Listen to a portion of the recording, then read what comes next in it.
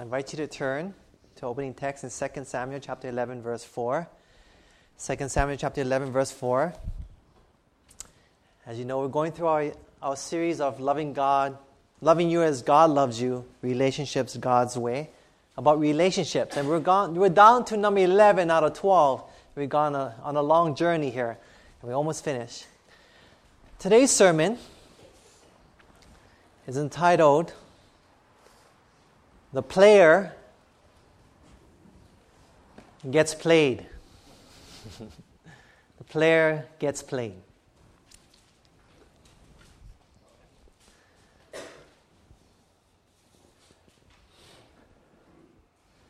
There is something fascinating about entering into the realm of the forbidden. There's something appealing about getting something you know you're not supposed to get. There's a strange attraction that draws people to steal the love and affections from another person's spouse or loved one. Research by Dr. Dorothy Tenov has shown that the average span, remember, of an in-love experience of a couple when they're in love, when they get married, the average span lasts for how many years? Do you remember? How much was it? It was 2. Remember, I preached on it a few sermons ago. It was 2 years. But the same research has shown that the average in-love experience when people get married, they only last for 2 years. But research has shown that the average in-love experience of a forbidden love affair, of in a relationship with another man's wife or another woman's husband, actually lasts longer than one of a monogamous relationship. Interesting, huh? In other words, according to statistics, your in-love experience will last longer if you're in a forbidden love affair than you are in a one-person relationship affair. Are we missing out on something here, church? Is having an affair actually better to us, but we just don't know it? To cheat on with someone else's wife or cheat with someone else's husband, is it actually good for us and better for us and we're just missing it, maybe? Is it really the answer to invigorating the lifeless and dead soul that once used to overflow with life at one time? This morning, I want to tell you a little bit about lust this morning. You see, the sin of lust lies to us. It tricks and deceives us. The packaging of lust is pleasing, the outside, but the product is fatal. It may look good on the outside, but there is poison on the inside. So this morning, may our eyes be enlightened as we open the Word of God so that we may be able to penetrate the outer wrappings of lust this morning, that we may be able to see clearly the deadly reality within. Let us pray. Father, as your holy Word is open, we do humbly ask for your Spirit to help us to understand, to apply it to our lives. We thank you, Lord, in Jesus' name. Amen. We're going to look at David this morning. Good example. Turn to 2 Samuel 11, verse 4. The Bible says, what did King David do? This is what the Bible says. David sent messengers and took her, Bathsheba, the woman he saw, and she came in. Now David's married and Bathsheba's married. That's what it says.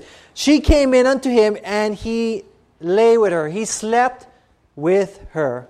For she was purified from her uncleanness, and she returned unto her house. David here in this story committed adultery with another man's wife. And while King David was having a love affair with another man's wife, I'm almost certain that he must have stifled his convictions by believing that what he was doing was not immoral. I'm almost certain that while he was intoxicated with passion, that he actually believed that what he was doing was not really that bad? I'm almost certain that as David spent time with Bathsheba that he must have questioned how something so wrong could feel so right. You see, the Bible says that the heart, my heart, your heart, is deceitful above all things, the Bible says, and desperately wicked. In other words, our hearts, my heart and your heart, falls for deception all of the time because its very nature is deceitful. Amen? So in other words, you fall for deception all of the time because your very own heart this morning is deceitful by its very nature. And so all the time you become deceived, thinking what is actually wrong, you believe is actually right. David was deceived. He was deceived because his own heart, which was deceitful, had deceived himself. That is what sin does to us. Sin deceives us, believing that sin is really not that bad after all. There's benefits to it. There's good things you can get out of it. After all, you stay in love longer. Things look greater. You actually have a re-inspiring of life within you that you once used to have before you got married. Many great benefits on the outside. But on the inside, there's poison. What happened next? Look at verse 5. Let's go to 5 to 11. 2 Samuel chapter 11, verse 5 to 11. What happened next? The Bible says, and the woman conceived, or she got pregnant. David had a love affair with another woman. She got pregnant. Sent and told David and said, I'm with child, I'm pregnant. So it got worse. And David sent to Joab, saying, send me Uriah the Hittite. And Joab sent Uriah to David. Uriah was Bathsheba's husband. In the front lines, fighting for the country. And when Uriah was coming to him, David demanded of him how Joab did, and how the people did, and how the war prospered. And David said to Uriah, go down to your house and wash your feet. And Uriah departed out of the king's house, and there followed him a mess of food from the king. But Uriah slept at the door of the king's house with all the servants of the Lord, and went not down to his house. So David said, go back to your home, spend time with your wife. And when they had told David, saying, Uriah went not down to his house, David said unto Uriah, camest thou not from your journey? Why then didst thou not go down into your house? And Uriah said unto David, the ark and Israel and Judah abide in tents, and my lord Joab and the servants of my lord are encamped in the open fields. Shall I then go into my house to eat and to drink and to sleep with my wife? How can I spend time in my home? How can I even sleep with my wife? How can I even do all things? You see, David had made a plan. When he found out that the woman he had an affair with was now pregnant, he devised a plan to cover up his tracks. His joint plan with his mistress was to deceive Uriah into believing that there was nothing going on. By getting Uriah to sleep with his wife and make it seem that Uriah had gotten pregnant. Bathsheba got pregnant by Uriah while on leave. But I want you to notice that the Bible says that this plan didn't work. You see, beloved, it's one thing to commit a sin, and it's another to commit another sin in order to cover up your previous sin. In the same way, it's one thing to have an affair with someone else, but it's another thing to lie and to deceive in order to cover up what you had done. Amen? You see, when you commit adultery, the trust between you and your spouse has been broken. The sad thing is that most people will go one step further and they will deceive in order to cover up what they had done. But what they think will save their spouse from hurt will often be the nail in the coffin of the remaining trust that they have left in their relationship. What did David then do? Look at verse 14 to 17. Chapter 11, verse 14 to 17. Notice the Bible says, David, what did he do next after this? His plan didn't work. The Bible says, it came to pass in the morning that David wrote a letter to Joab, sent it by the hand of Uriah. And he wrote in a letter saying, set you Uriah in the forefront of the hottest battle and retire you from him that he may be smitten and die. And it came to pass, when Joab observed the city, that he assigned Uriah unto a place where he knew that valiant men were. And the men of the city went out and fought with Joab, and there fell some of the people of the servants of David. And Uriah the Hittite died also. David's plan A of deception had failed. So now he needed to resort to his plan B in order to cover up for his sin. And plan B was to have Uriah murdered. What a sad ending to such a good man. Uriah was not willing to go home to his own house. Uriah was a good man that he was not willing to sleep with his wife or do anything luxurious while his fellow soldiers were out there fighting for the religious and civil freedom of their nation. This very man who loved David and served David so much, serving the very man who was now sleeping with his wife. He was faithful to the King David, and he was faithful to his country, to his nation. This very man was set out by David out there to be murdered and to be killed. Can you imagine? Can you feel the pain? Can you see the suffering that Bathsheba must have experienced when she found out that her husband was murdered by her lover? You see the pain and suffering today as you listen to the news and you read the magazines of how a jealous husband murdered the lover's spouse. You see the anger and the rage and the pain and the suffering that you see it. In the same way, David has spiraled so far down that he's finally making the very same irrational decisions. For that is what sin does to us this morning, beloved. You see, one sin leads to another, which leads to another, which leads to another sin. Have you ever lied to cover up a lie that you need to cover up for another lie? You see, once you sin, Satan has gotten you, and then he uses that sin in order to get you and force you to fall again and again, and once again back into sin once again. So Uriah was murdered, and David believed that as long as Uriah was murdered and dead, everything would be all right. But was it? Turn me to Proverbs chapter 26, verse 27. Proverbs chapter 26, verse 27. What happens when we roll a stone out? Proverbs chapter 26, verse 27. Let's look at a principle here. Then we get back to our story. Proverbs chapter 26, verse 27. The Bible says,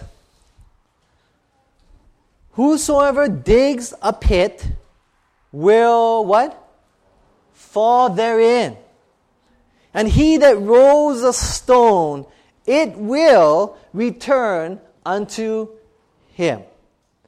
Whoever rolled the stone out, that will have that very stone roll right back to them.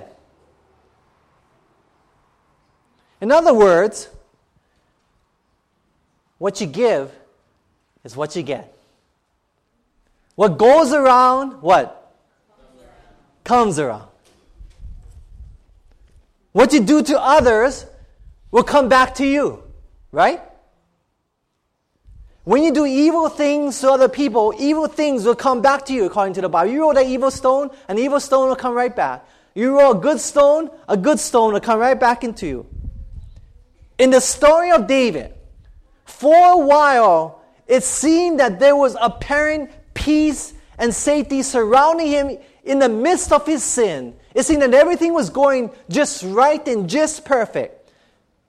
But it was too good to last, for retribution was just around the corner for David.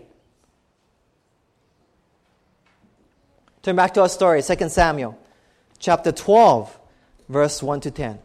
Now let's look at what retribution was there waiting for David for what he had just done to another man's wife. 2 Samuel chapter 12, verse 1 to 10. What retribution? The Bible says, and the Lord sent Nathan. Nathan was a prophet unto David. And he came unto him and said unto him, Nathan telling the King David a story. He said, there are two men in one city, King David. The one rich, the other poor. The rich man had exceedingly many flocks and herds. But the poor man had nothing, save one little ewe lamb, which he had bought and nourished up, and it grew up together with him. And with his children it did eat of his own food, and drank of his own cup, and lay in his bosom, and was unto him as a daughter. And there came a traveler to the rich man. There's the rich man and the poor man. Now, the rich man had a guest come over. And he spared to take of his own flock and of his own herd to dress for the wayfaring man that was come unto him. But he took the poor man, the rich man took the poor man's lamb and dressed it for the man that was come to him. So this rich man, rather than using his great flocks, he took the one lamb that was as a daughter to the poor man and took that lamb from that poor man away. And David's anger, verse 5, was greatly kindled against the man. And he said to Nathan, as the Lord lives, the man that has done this thing shall surely what? Die. He's pronouncing sentence against the rich man. And also, this is the second sentence. He says, and he shall restore the lamb how many times? How many times? Fourfold. 4 times. Remember that. We're going to come back to that. Because he did this thing and because he had no pity. So David's pronouncing judgment. And Nathan said to David, thou art the man. Referring to his adulterous relationship with Bathsheba. Thus saith the Lord God of Israel, I anointed thee king over Israel, and I delivered thee out of the hand of Saul. And I gave thee thy master's house and thy master's wives into thy bosom, and gave thee the house of Israel and of Judah. And if that had been too little, I would moreover have given unto thee such and such things. Wherefore hast thou despised the commandment of the Lord to do evil in his sight? Thou hast killed Uriah the Hittite with the sword, and hast taken his wife to be your wife, and hast slain him with the sword of the children of Ammon. Now therefore the sword shall never depart from your house, because you have despised me, and hast taken the wife of Uriah the Hittite to be your wife. See, David gave a 4-fold judgment upon this rich man. And the prophet said, you're that guy, you're the rich man. You're giving a judgment, but you're that very guy, the rich man, that took the one thing that Uriah had was his wife. You took it from him for yourself as a wife. The one thing, you're that rich man. And the same thing that you gave judgment upon that rich man will come back to you in natural consequences for your sin, in natural retribution for what you've done. There was a 4-fold judgment that David pronounced upon the rich man. And the same 4-fold judgment came upon himself for the murder of Uriah. This judgment was fulfilled as 4 of David's precious children, his 4 sons, were all killed. David's first son, which came through Bathsheba, through that sinful affair that they had, soon died after it was born, after Nathan proclaimed the judgment. David's other son, Ammon, who had raped his own sister, was killed by his other brother, Absalom, at a feast. Second son died. Second retribution that came around. The third retribution, David's other son, Absalom, who had incited a rebellion against King David and had been successful in running King David out of the kingdom, was killed by Joab. Third retribution. Three sons that died through this one sin. Fourth son, David's other son, Adonijah, who had conspired to take over the throne in the place of Solomon, was stopped and executed after the death of David. Fourfold, it came back to him. He rolled out the stone once. 4 stones came back to King David in divine justice and retribution for his sins. Thus, through the death of David's 4 sons, retribution for the death of Uriah was satisfied. And beloved, there is always consequences for our sins. Amen?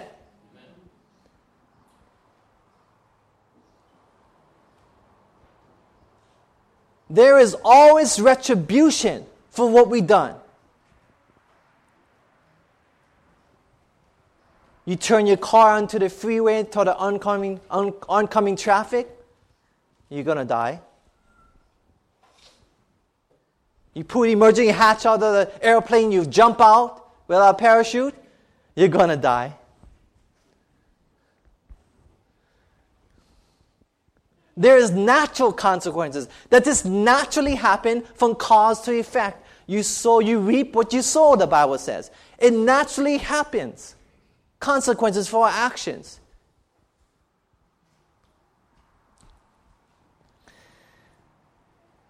And yes, God will forgive us of our sins. And He would take away the guilt. Praise God. But there is still also the natural consequences of our sins that needs to be reckoned with. You may murder someone and ask God for forgiveness. Great, He forgives you. You get clearness of soul and heart and guilt taken away and burden lifted off you. Praise God. But the natural consequences of the law coming after you and putting you in prison is still likely to happen, right? There is natural consequences for what we do. And David had the stone roll back at him 4 different times. But what else happened? It didn't stop there.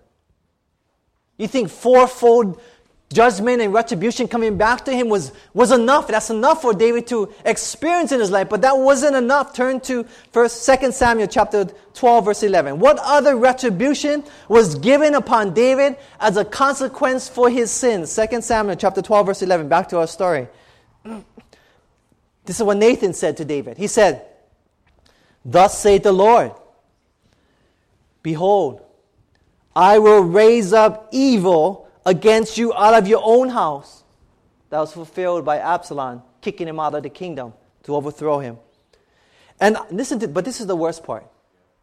It says, "I will take your wives before your eyes, David, and give them unto your neighbor, to another man. And he shall sleep with your wives in the sight of this son." You see, when Absalom chased David out of the city and took over the throne, one of David's most trusted political advisors, whose name was Ahithophel, defected and joined forces with the rebel army. It was Ahithophel who advised Absalom to take to himself David's wives, as was the Middle Eastern custom of the day when a new ruler succeeded to the throne. Now, who knows who Ahithophel was? Does anyone know who he was related to? Ahithophel was Bathsheba's grandfather. You see, throughout all those years, Ahithophel was longing for the day when he would get some revenge against David for what he had done to his granddaughter and to her husband.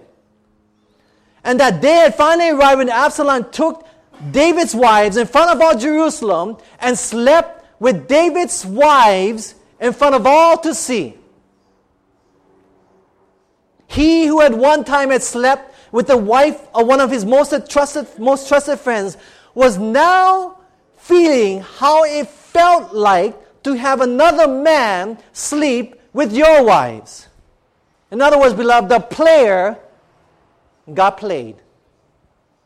He who once had hurt another person, who had broke the hearts, the pain, the suffering, the anger, feeling crushed, who had brought all those feelings upon another relationship, another marriage that had dreams to last forever. He who had once done that and gotten in between had the stone rolled back, not only 4 times in retribution for a murder, but it rolled back to him so that he would know what it felt to have someone to come between you and your spouse. The pain and the suffering, the hurt and the bitterness and the anger that all floods in because of that, all came as a natural result and retribution for what David had done. My question, if David was to see the whole results of his first sin, do you think that he would have done it? Probably not. And beloved, this morning, if you were to see the far-reaching results of the sins that you may choose to do this morning, would you still do it if you could see the future? Probably not. From this experience, what did David eventually long for? Turn to Psalms 51. Psalms chapter 51, verse 1 to 12. Psalms 51, verse 1 to 12. Psalms 51, verse 1 to 12. What did David eventually long for? The Bible says, David saw what he did. And he came to God for repentance. And this is his prayer after he had this affair and realized his mistake, and that the wrapping that looked so good turned out to be so evil and poison within. And he said this prayer to God. He said, "Have mercy upon me, O God. According to thy loving kindness, according to the multitude of thy tender mercies, blot out my transgressions. Wash me thoroughly from mine iniquity, and cleanse me from my sin. For I acknowledge my transgressions, and my sin is ever before me. Against thee, thee only have I sinned and done this evil in thy sight, that thou mightest be justified when thou speakest, and be clear when thou judgest. Behold, I was shapen in iniquity, and in sin did my mother conceive me. Behold, thou desirest truth in the inward parts, and in the hidden part thou shalt make me to know wisdom. Purge me with hyssop, and I shall be clean. Wash me, and I shall be whiter than snow. Make me to hear joy and gladness, that the bones which thou hast broken may rejoice. Hide thy face from my sins, and blot out all my iniquities. Create in me a clean heart, O God, and renew a right spirit within me. Cast me not away from your presence. Take not your Holy Spirit from me. Restore unto me the joy of thy salvation, and uphold me with thy free spirit."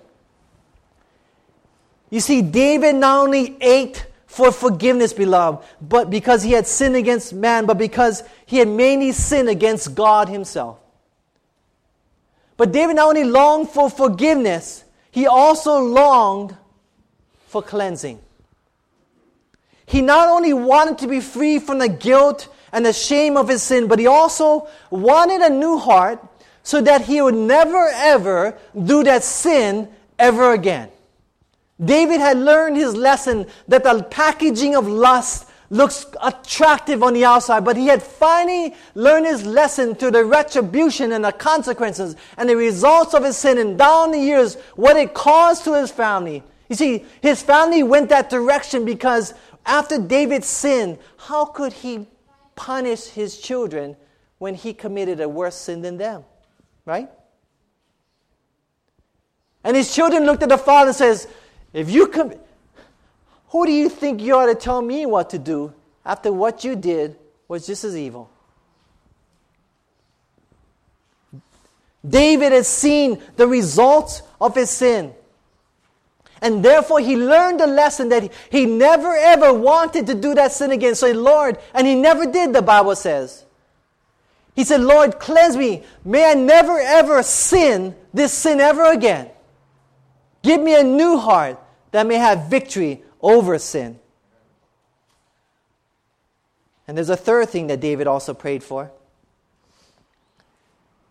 David prayed for mercy from the God of mercy, knowing that he was to face the full retributions for the natural consequences of his sins. You see, one of the judgments that David gave was for the rich man to die. And this was to fall upon David. He was supposed to die. But he pleaded with God for mercy. And Nathan said, you will not die because of your prayers. God in his mercy spared David. I also want to notice that David and Bathsheba's second son was none other than who? Solomon, who had the honor of being in the line of the Messiah. Out of debauchery came glory. Out of shame came grandeur. Out of sin came the Savior. What a merciful God that we serve today. Amen? Beloved, even though we may expect the natural consequences of our sins this morning, there are times where we may get to experience the compassion of God's grace this morning. Amen? Even though we may know that we deserve judgments for our actions, there are times when we get to see the kindness of His mercy. Even though we may have done certain things and rolled out the stone this way, there may be times when God shows His favor and does not allow the stones to roll back at you and me this morning. And the only reason because we serve such a wonderful and loving and compassionate and merciful God this morning. If you believe that, let me hear you say amen. Amen. I can tell you from experience that our God is a very merciful God this morning. I praise God for showing mercy to me in these 3 different areas. He has forgiven my sins and taken away my guilt. And not only is He forgiven my sins, but He has allowed to give me the victory over the sins in my life. And He has spared me many times over the just and natural consequences of my sins that I know I surely deserve this morning. Why? Because I serve a merciful and compassionate and all-loving God this morning. And these are the reasons why I love God so much this morning. Beloved, we're in the last days this morning.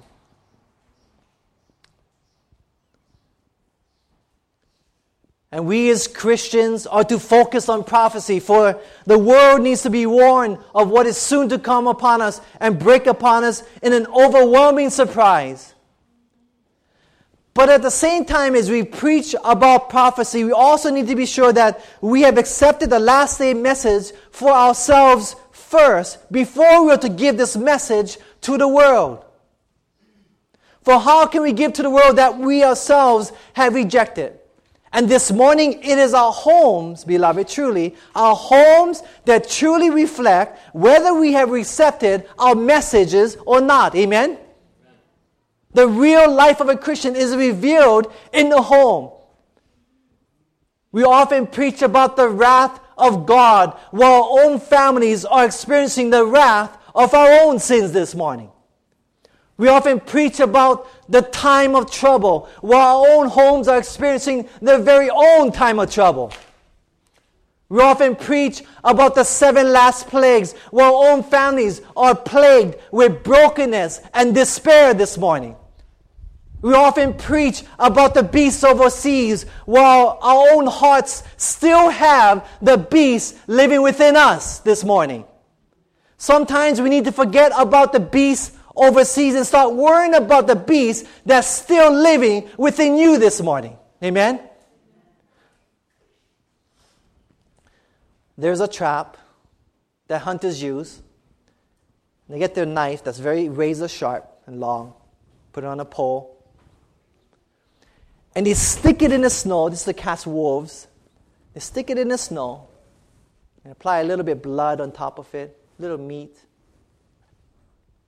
The wolf, with his great sensing ability, smells it from afar, comes up to it, and the blood is there, and he starts licking the razor-sharp blade of the knife. Lick after lick after lick. The licks cut through his tongue, which makes it bleed even more. Thirsty for blood himself, he keeps licking and swallowing and licking and swallowing and licking the razor-sharp blades over and over and over again until he starts bleeding and bleeding more so that he eventually licks himself to death.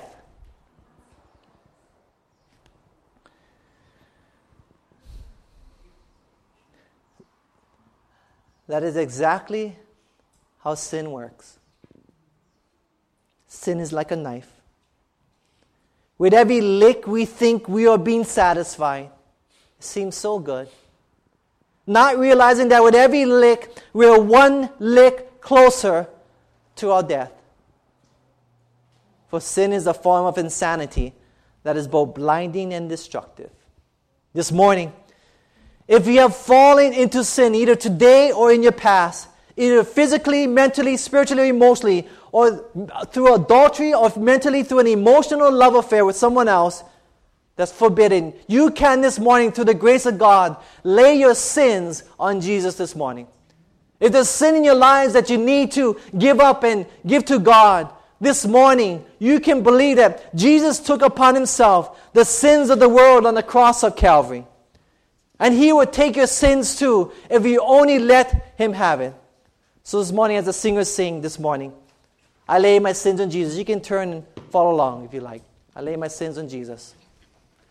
298, I believe. I want you to pay attention to the words that you can lay your sins on Jesus.